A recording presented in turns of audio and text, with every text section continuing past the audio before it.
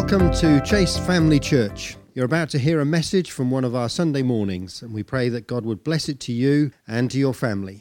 I'm assuming I'm on. Yep, okay. Good morning. Yeah, I've got the thumbs up from the back. For those who don't know me, my name's Suze, and I'm on the staff here at Chase. And before I start my talk this morning, I want to say hello to someone really special who I know is watching, and that's my grandmother. Grandma celebrated her 80th birthday yesterday, so happy birthday, Grandma. And thank you. Grandma actually watches us every week here at Chase, and her church was closed down about a year ago, I think it was now, because they couldn't sustain it anymore. And so for her, this has been a real lifeline. It's been a real source of joy for her to be able to watch us here at Chase. So it's great to have you with us this morning. And I called her yesterday, and she said that she was really looking forward to my address, which is very formal. But anyway, I'm going to pray before we start. So Lord Jesus, I thank you that you are here with us now. Whether we're here in this room or at home, you are with us. And I pray now as I speak that you will speak through me, that it's your words and not mine. Amen. So I've got a little quiz to start us off this morning. And what I'd like you to think about when I'm going through this list is, what do these things have in common? Okay, so I'm going to start off, there's a little presentation with this as well. So the first thing is umbrellas. Keys is the next thing on my list. Mobile phones. A pigeon costume. A roll of carpet. £15,000 in cash. A drum kit. And false teeth. Any ideas? What do these things have in common? Everyone's looking a bit blank at me right now. Richard knows because he's seen the answer. Okay, well, tell me the answer. Yes, okay, so he has guessed correctly. Maybe you have at home as well. These are things that have been lost and found on the London Underground. Okay? And I'm sure every one of us at some point in our lives has lost something. And I'm one of those people that puts things in a safe place and then forgets where that safe place is. I'm sure lots of people are in that position as well. And there's always that panic as well when you go on holiday, when you go abroad, and you're praying that your passport is where you think it is. And I wonder how that person felt who lost £15,000 in cash. They must have felt sick. It's a really horrible feeling when you lose something. And you replay the events in your mind. You try and remember what happened. You're trying to remember where it is. And you go over and over it. It makes you feel anxious. It makes you feel agitated. And I can confirm that the £15,000 was returned to the right owner. How incredible is that? They were able to get it back to the person. When I read that, I thought, who would take £15,000 in cash on the tube? I mean, it's crazy. But anyway, I'm sure also that every one of us has been lost at some point in our lives. That awful feeling of not knowing where you are and not knowing how to get to where you want to be. It's an awful feeling. And the word lost is something that we attribute to lots of different things in life. Lost my bearings, lost my keys, lost momentum, lost the will to live, lost my place, lost perspective, lost someone I love, lost hope. And I wonder if you can relate to any of those things today. And we don't plan on losing things. It's something that happens out of our control. The feeling of losing something or someone can be gut-wrenching. It can make you feel sick. It can cause anger. It can cause anxiety. But let's contrast that with the feeling of being found. The whole meaning changes, doesn't it? Found my bearings, found my keys, found momentum, found the will to live, found meaning, found my place, found perspective, found hope. So what does it mean to be found? Well, we're going to look at a story that Jesus told. And this is the story that we've just seen on the video, brilliant video that we've just watched.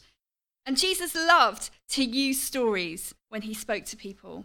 And the stories were always about something that people could relate to.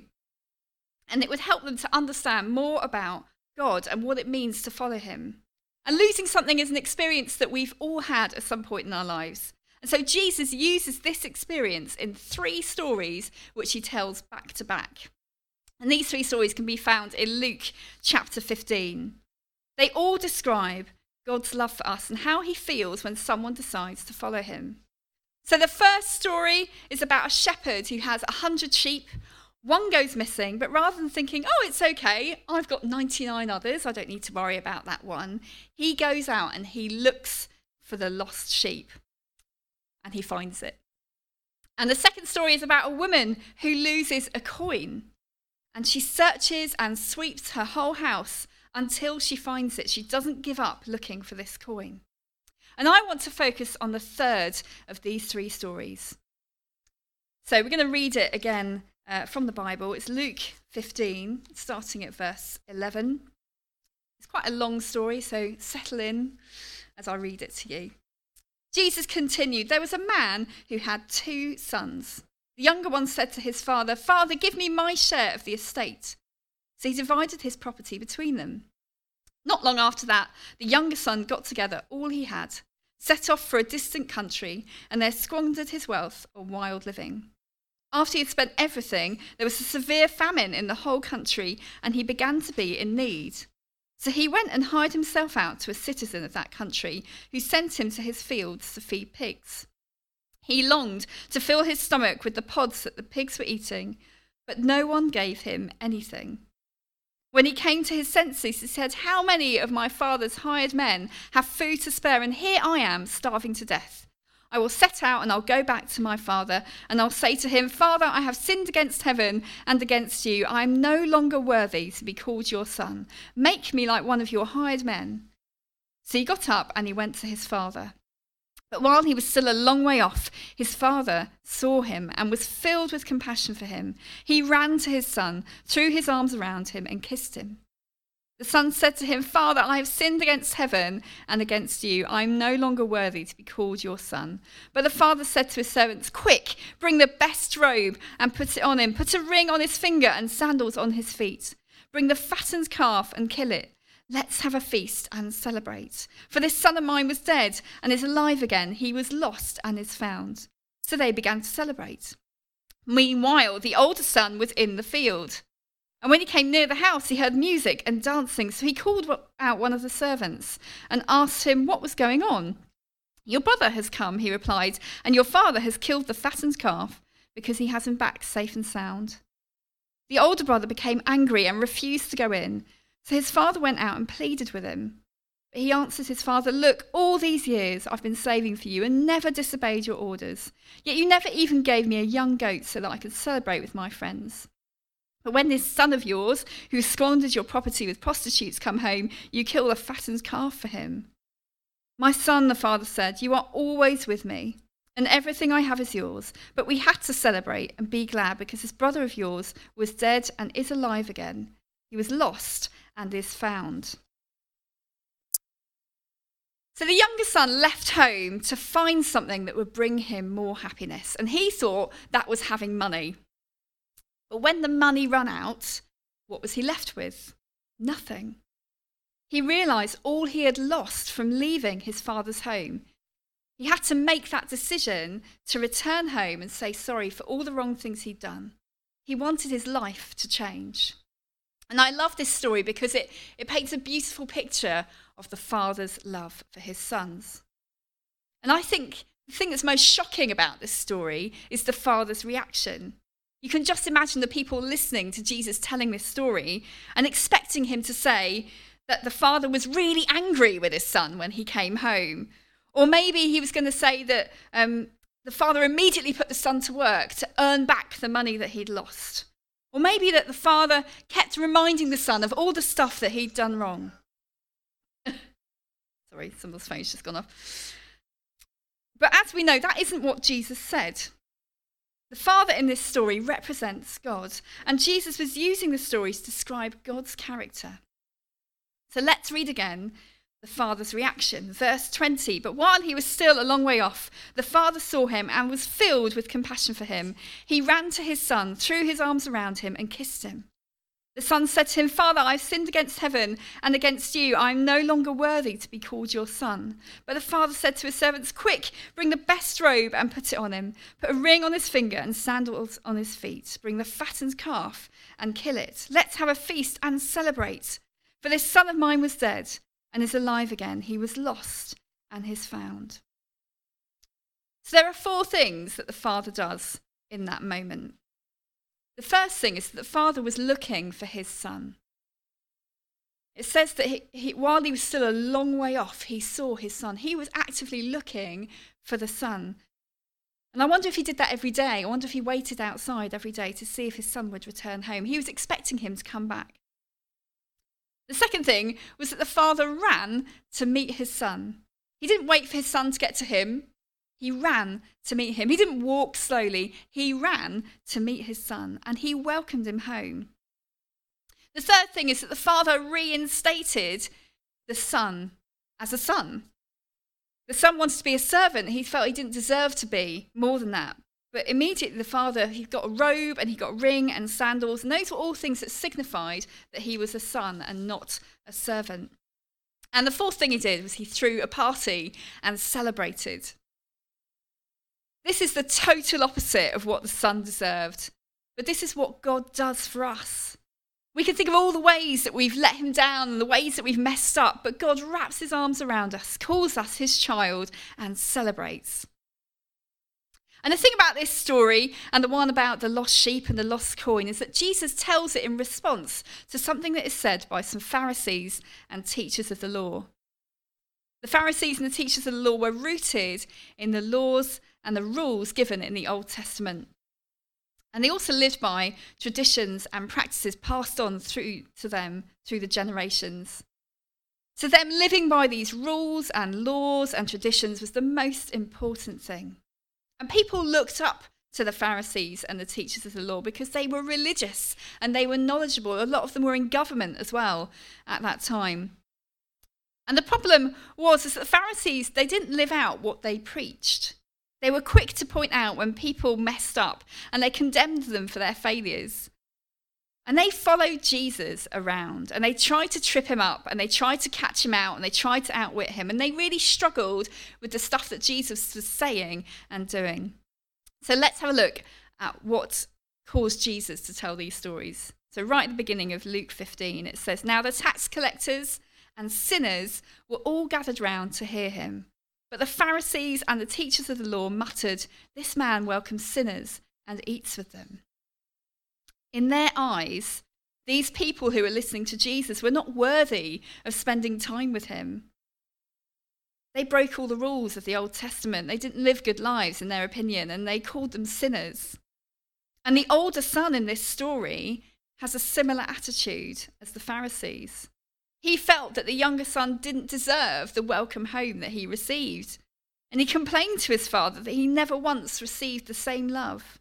Verse 29, "Look, all these years I've been slaving for you and never disobeyed your orders. Yet you never gave me even a young goat so I could celebrate with my friends. But when this son of yours who has squandered your property comes home, you kill a fattened calf for him." But what's the father's response here? Well, it's in verse 31. "My son, you are always with me, and all that I have is yours." The older son had missed the point. He had a different understanding of what it meant to be the father's son. And like the Pharisees, he thought that the most important thing was proving his worth to his father through working hard and obeying his orders. But he missed out. He missed out on experiencing a relationship with his father. A relationship that was based on unconditional love, not on rewards. And when I became a Christian, I thought I had to prove myself. I thought that God was interested in how long I read the Bible for every day, how many people I prayed for, how many times I quoted scripture to somebody. But as we've seen with this story, I'd missed the point. Being a Christian means being in a relationship with God. God loves me for me. Warts and all. It's because of his love for me that I want to pray and I want to read the Bible and I want to live my life where I put him first because I know that he loves me. And I wonder where you're at this morning. Are you feeling lost? We're living in a world at the moment that's being dominated by a pandemic. Our economy is struggling, people are struggling, life has changed. Are you feeling lost? Do you feel like you've lost your security? Do you feel like you've lost hope? Do you feel like you've lost meaning? And it's been a really tough year, and at times I've felt lost in a COVID world. I've come to realise that the times that I've felt lost are times when I change my focus. Rather than focusing on Jesus, I focus on the virus. I focus on the news. I focus on the worry. I focus on the unknown. And it makes me feel really insecure and anxious and alone. All those things that we talked about at the beginning when you lose something. And I quickly realised that I need to find Jesus again. And I need to put my focus back on him. My circumstances may not change, but my focus does. Focusing on Jesus means that I find peace and I find perspective, I find meaning and I find hope. And if you're feeling lost today, maybe you need reminding to focus on Jesus. Or maybe you've never experienced what it means to be found by Jesus. And I was trying to think of a way to describe what it means to be found by Jesus. And honestly, it's beyond words. I can't really explain it because it's just so incredible. All I know is I was lost, but now I am found. Jesus has changed my life, and I don't need to worry because he's in control. And he wants to do the same for you. So if you want to find Jesus today, or maybe you've drifted away, or maybe you're focusing on other stuff, or maybe you've run away from him, maybe it's time to come back. So I'm going to pray a prayer. And pray it with me if you want to experience what I experienced, this being found by Jesus. So let's pray. Lord Jesus, I want to make you Lord of my life. I'm fed up of running. I'm fed up of feeling lost. I want to be found by you. And I'm sorry for the things that I've done wrong in my life. Please forgive me. I now turn from everything that I know is wrong. Thank you that you died on the cross for me so that I could be forgiven and set free. Thank you that you offer me forgiveness and the gift of your Spirit. I now receive that gift. Please come into my life by your Holy Spirit and be with me forever. Amen. We hope you enjoyed listening to the message today and pray that it would bless you in your life. And if you have any questions you would like to ask, then please email info@chasefamilychurch.com.